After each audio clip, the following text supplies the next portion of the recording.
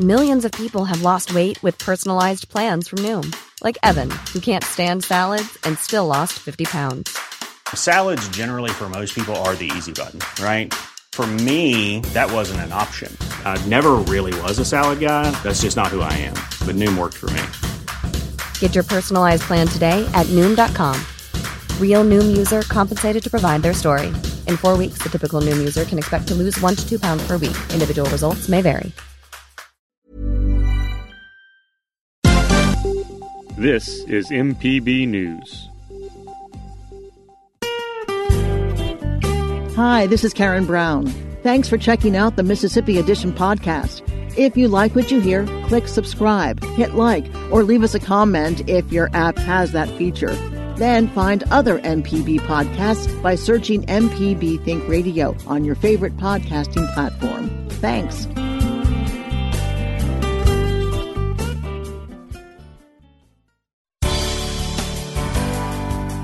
Good morning. It's 8:30 on Thursday, November 12th. I'm Karen Brown, and this is Mississippi Edition on MPB Think Radio. On today's show, as the 7-day rolling average of coronavirus cases hit a 3-month high, hospitals prepare for a second wave. Then the Supreme Court heard arguments on the Affordable Care Act this week. We examine the legal case for the health insurance program. Plus, in today's book club, you just heard him on NPR, Wright Thompson and his new book, Pappyland. This is Mississippi Edition on MPB Think Radio. Coronavirus cases are on the rise in what could be Mississippi's second wave.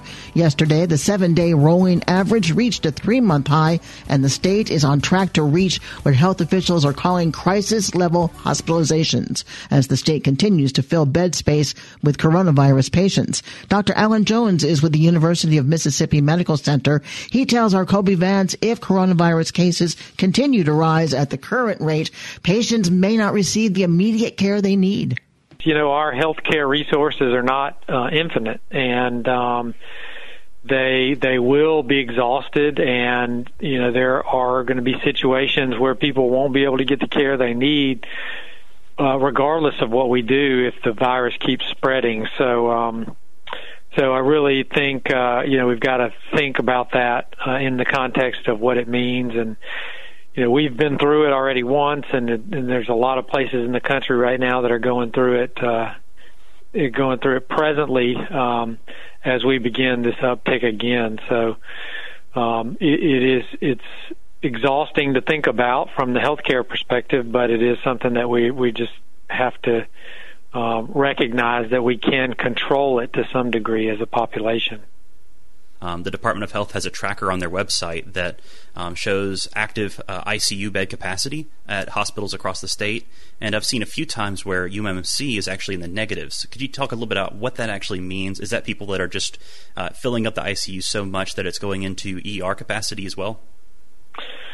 Right. So when you see negative numbers, that means that we actually physically have every ICU bed full, and then we have ICU patients or patients who need an ICU bed that are being cared for in non-traditional areas that we call overflow areas. So our post-anesthesia care unit, which can care for critically ill patients, our emergency department, which can care for critically ill patients. So in other words, we have a backlog of patients waiting for beds to get into those ICU beds. But ICU beds, you know, traditionally are very tight anyway in terms of how often they open up. And COVID just exacerbates that problem a little bit more. Now, Governor Reeves has recently extended his executive orders. Instead of applying more counties to this to his mask mandates, he has just shuffled some around and added a couple, taken a few off.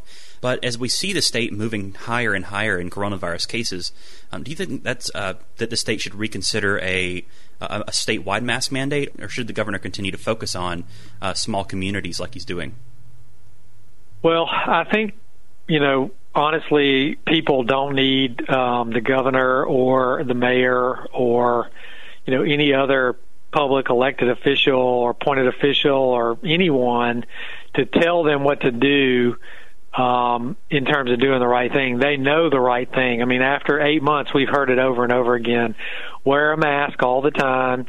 socially distance, wash your hands, don't go to parties, avoid restaurants, avoid gyms, avoid the things that we know are spreading the virus. So you really don't need anybody to tell you to do that. We really just need people to do it as a matter of routine, even as exhausting as it is. But, we would be supportive of anything that, gets us to the place of more widespread implementation of those measures. If that is a statewide mask mandate, or if that is, more counties being put under a mask mandate, we are certainly supportive of that and need to get to that point to decrease the spread of the virus. Now we're at a stage where some people are calling this beginning of the second wave of the virus here in Mississippi. Nationwide. Nationwide, they're saying this could be the third wave nationwide, just because Mississippi didn't have that big drop off early on like some other states did. What could separate this fall's wave from what we had in the summer? Well, I think it could be different for a couple of reasons. Number one, it's possible that the virulence of the virus, the infectivity and or the severity of the virus is changed, so it could be less or it could be more. It could be spreading among a different demographic, so it could be spreading in younger age populations or populations that are not at most risk. But of most concern is it could be layered on top of what we're coming into with flu season. Could be a difficult flu season depending on the strains and the degree of activity we see with the flu. So that could make things much more difficult. So there's a lot of unknowns leading into this, exactly what it will look like. But I think we need as a state and as a society to view what we got through with our last peak and try to learn from that and try to, blunt this one as much as possible so that we don't get into some of the situations that we've seen around the country and around the world with, more austere care being provided in areas that we wouldn't normally want to see that happen.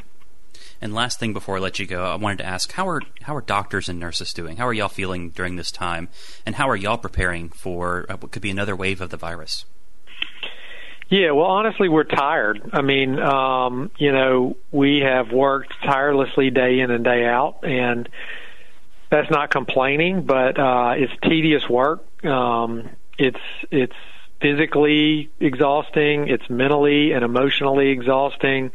And it's layered on top of all of the other difficulties that non-healthcare workers are facing with the economy and with kind of a instability in society right now. So it's a lot piled onto the shoulders of healthcare workers. I'm hopeful that we'll be able to weather the storm through the entirety of it. But I certainly don't take that for granted, and I worry about, my colleagues and our team members and everybody that's having to deal with this day in and day out as they come to work. We need everybody to recognize that we are the last line of defense that people have, and we need the front line of defense, every citizen to do their part to try to prevent as many people getting to the last line of defense.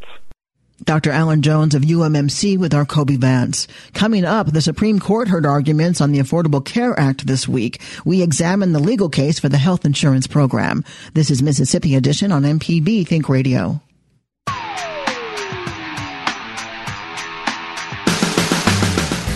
I'm Allison Walker, the Lady Auto Mechanic, host of AutoCorrect. If you're enjoying this podcast, try my podcast, AutoCorrect. We help steer you in the right direction with your car problems. Find me on any podcast platform or at autocorrect.mpbonline.org.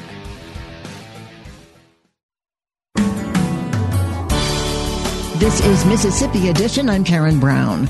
As the U.S. Supreme Court deliberates the future of the Affordable Care Act, some Mississippians are hopeful the program will survive. Mississippi is one of 18 states attempting to strike down the Affordable Care Act. Tuesday, the U.S. Supreme Court heard oral arguments. According to the state insurance department, 99,000 Mississippians enrolled in the health insurance program this year.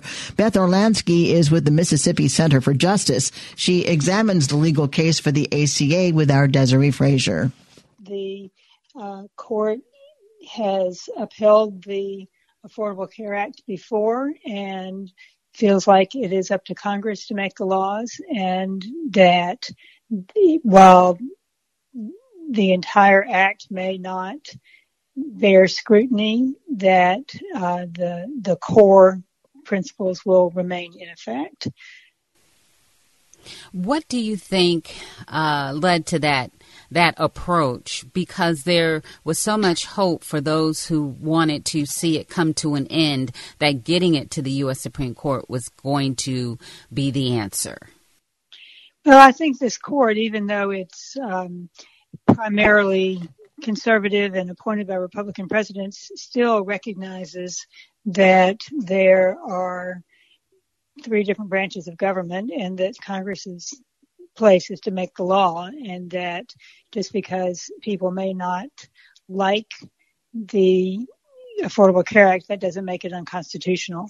And there is a long-standing tradition in Supreme Court precedent that says that you don't strike down the whole law if it can stand on its feet with a piece taken out. So even if they find that the individual mandate is not acceptable, the rest of the law can still stand, and then Congress can do what they want to with it. Congress is the one that reduced the tax liability to zero, so they could have gotten rid of the individual mandate at the same time. They did not, and so the Supreme Court is leaving it to Congress to do its job. Why do you think Congress didn't eliminate the program? Well, they tried, and Senator McCain was the only Republican vote to keep it from happening. So it's the reason that it has stayed is because most Americans really like it. It has been tremendously beneficial to the American people. People who never had insurance have gotten insurance. People who had pre-existing conditions are able to be insured. The lifetime cap is gone. People are able to be on their parents' insurance till they're 26. So this is not just for poor people. It really affects all Americans and their ability to be covered by health insurance. Your thoughts on Chief Justice John Roberts? He saved it in 2012. He did. I think Justice Roberts has a very strong sense of the court's place and the integrity of the court and respect for the three branches of government. I think he is, and at this point, he is respectful of precedent and wants to make sure things are done appropriately. Conservative Justice Brett Kavanaugh, who was appointed by President Trump, was expected to be more amenable to issues that conservatives have, which one of them is ending the ACA by and large. And he seemed reluctant in his comments. He did. You never know until the judge gets there what they're going to do. And I think that Justice Kavanaugh also has respect for the proper place of the court and is going to look at each issue as it comes along. I don't think we can predict absolutely what anyone is going to do until the case is actually there. From your perspective, if it went away, what would it mean? Oh, it would be catastrophic for sure. We before the ACA was passed, we had many, many people who had no access to care or to, if you don't have insurance, then you're not going to get any kind of preventive care. One of the things of the ACA is that it pays for people to go to the doctor before they're sick, to get annual checkups, to do screenings, which saves money in the long run. And what happens is when people are not insured, they wait till they're very sick and they go to the emergency room, and it costs us all much, much more because they can't pay for it. And they go into debt and lose their homes. And, medical debt is a huge, huge issue.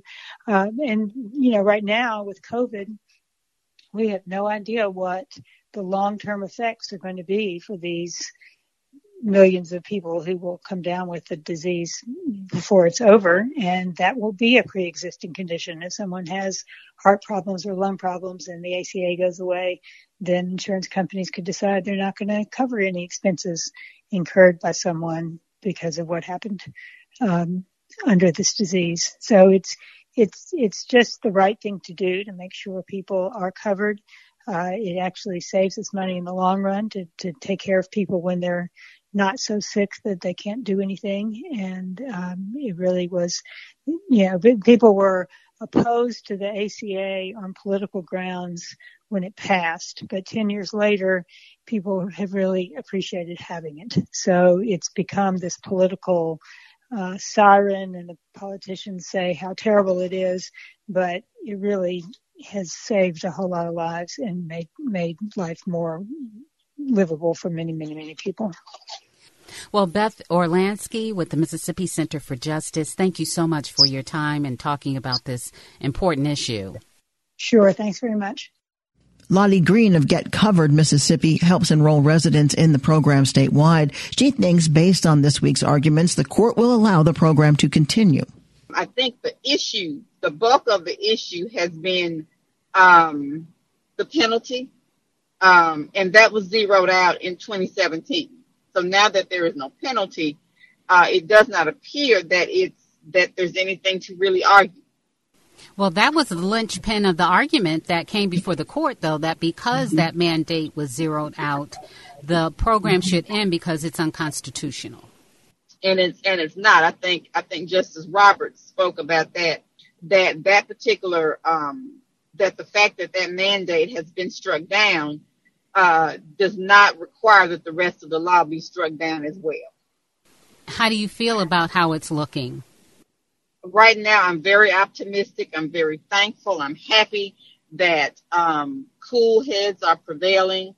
I'm happy that the court is being like they are, from what I can see, that it appears that they're going to leave the rest of the act in place, that they're not seeing this in a partisan way. They're seeing it as a public health people issue.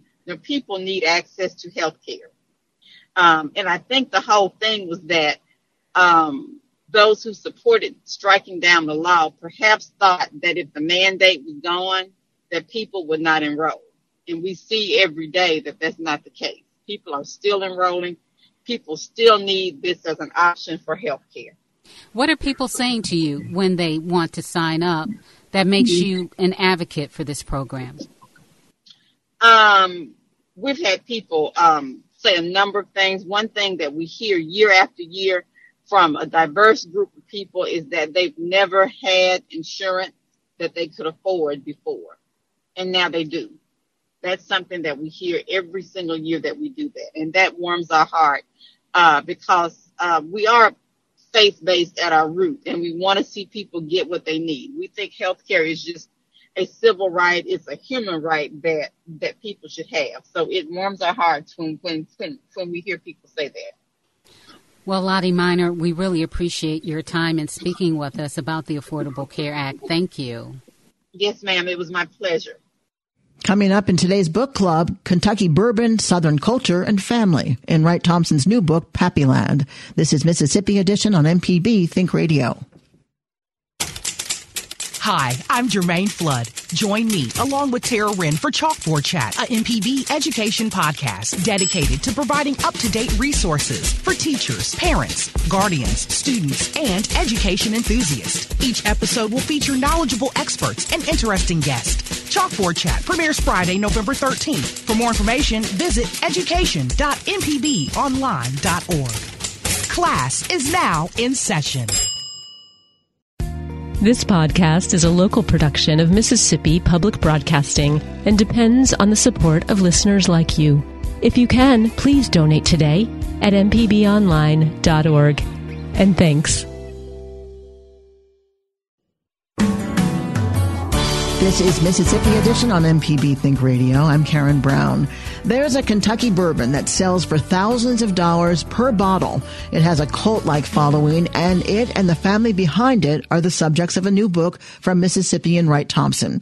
Thompson is widely read as senior writer for ESPN.com and ESPN, the magazine. He explains why he set aside sports to pen the book Pappyland, a story of family, fine bourbon, and the things that last. You know, my sports stories sometimes feel like they're barely about sports, and this book feels at times like it's barely about bourbon. And I feel like there's a lot of overlap in the themes that draw me to stories are the themes that drew me to this book about inheritance and family and home. I mean, I grew up in Clarksdale, Mississippi, and that place is a big part of this story because it's a story about me and a story about Julian Van Winkle, who makes Pappy Van Winkle, and about the 4 years I spent driving back and forth between Mississippi and Kentucky. So it feels very much of a piece with all of that work. Pappy Van Winkle's bourbon is something I haven't heard of. Am I in the minority? It's interesting. I mean, it's sort of like it's famous if you know what it is. You know, I mean, it is highly, highly sought after. It is a little culty. It is very, very hard to get. In a couple of days, we're raffling off 3 bottles at Square Books in Oxford. The staff, Richard and Lisa, they're stunned up there at Square Books because so many people are into this bourbon that right now I think I'm outselling John Grisham in Oxford, Mississippi because people are buying these raffle tickets. People are really obsessed with it. By the way, if you want a raffle ticket, you better get it right now because they're going. If it's so hard to get, what does a bottle sell for? $3,000, $4,000, $5,000. Oh my goodness! No, it's crazy. And there are also as Julian Van Winkle, who makes it, will tell you, nothing is worth that. Maybe like the last bottle of comeback sauce at the Mayflower might be worth it, but nothing else in the world that can be poured from a bottle is worth $3,000. But also, aren't there 3 different kinds of bourbon under his label? There's several. He has different ages, and so like at this raffle at Square Books, we're giving away a 10-year-old. A 15-year-old and a 20-year-old. They have different proofs. They have different alcohol content. It's sort of what you like. I mean, some people swear by the 20-year-old. Some people think the 23-year-old is great, and other people think it's too aged. It's just a personal taste thing. You described it as cult-like.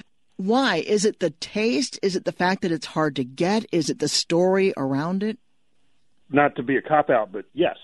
I mean, I think it's all of those things. I think it is certainly one of, if not the best, technically best bourbons in the world. It is also unbelievably hard to get. Having it and sharing it with someone is a way of communicating really complicated ideas about home and family. And then the story of it is fascinating because Julian Van Winkle, who makes it, is from a family. His grandfather started what was the best distillery in America, and then his father lost it. And so Julian has spent his whole life trying to rebuild this family thing that was lost. And I really identified with that, and that's where the story started because I love Bruce Springsteen. And so I went to see Bruce Springsteen's Broadway show, and he talked about the difference between being an ancestor to your children and a ghost, with the idea that an ancestor propels their children to something better, and a ghost wraps their own stuff so tightly around their ankles it drags them down. And so the most interesting conversations that Julian and I had talking about my family and about his distillery were those, like trying to figure out what you owe your family and what you owe your children and, you know, what is required of someone, and, you know, of a son and of a father. How old is Julian? God, he is ageless. Julian is 73, I think. And how far back in his family does this bourbon go? His grandfather opened the Cecil Weller Distillery in Louisville, Kentucky on Kentucky Derby Day, 1935. They broke ground the day after Prohibition ended. Good timing. Well, believe me, they were, you know, they were ready to go. Like, the Van Winkle kids needed new shoes. It was time to sell some booze. So the book isn't about, or is partly about, Pappy Van Winkle, but it's about you as well. And the South? Tell us about the character that the South plays in this book. It is a consideration of Julian's relationship with Kentucky and my relationship with Mississippi, a lot about growing up in the Delta. I hope that I mean, it's interesting because I have been talking over the last several days, nationally about this book and the universal themes that I hope apply to all people's homes. Everybody in Mississippi is either going to get this book for Christmas or give it. I think people will identify with a lot of it and will certainly see themselves and the questions they ask about their home and their family in this story. It's called Pappyland, a story of family, fine bourbon, and the things that last. Wright Thompson, thank you so much for being with us. No, it's my pleasure. Thank you so much.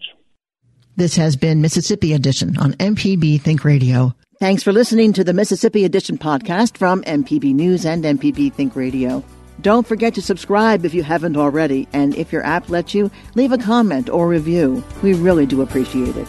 Remember, you can always get in touch with MPB News on Facebook and Twitter, and fresh episodes of the podcast are posted every weekday morning. I'm Karen Brown. Thanks for listening. This is Mississippi Edition from MPB Think Radio.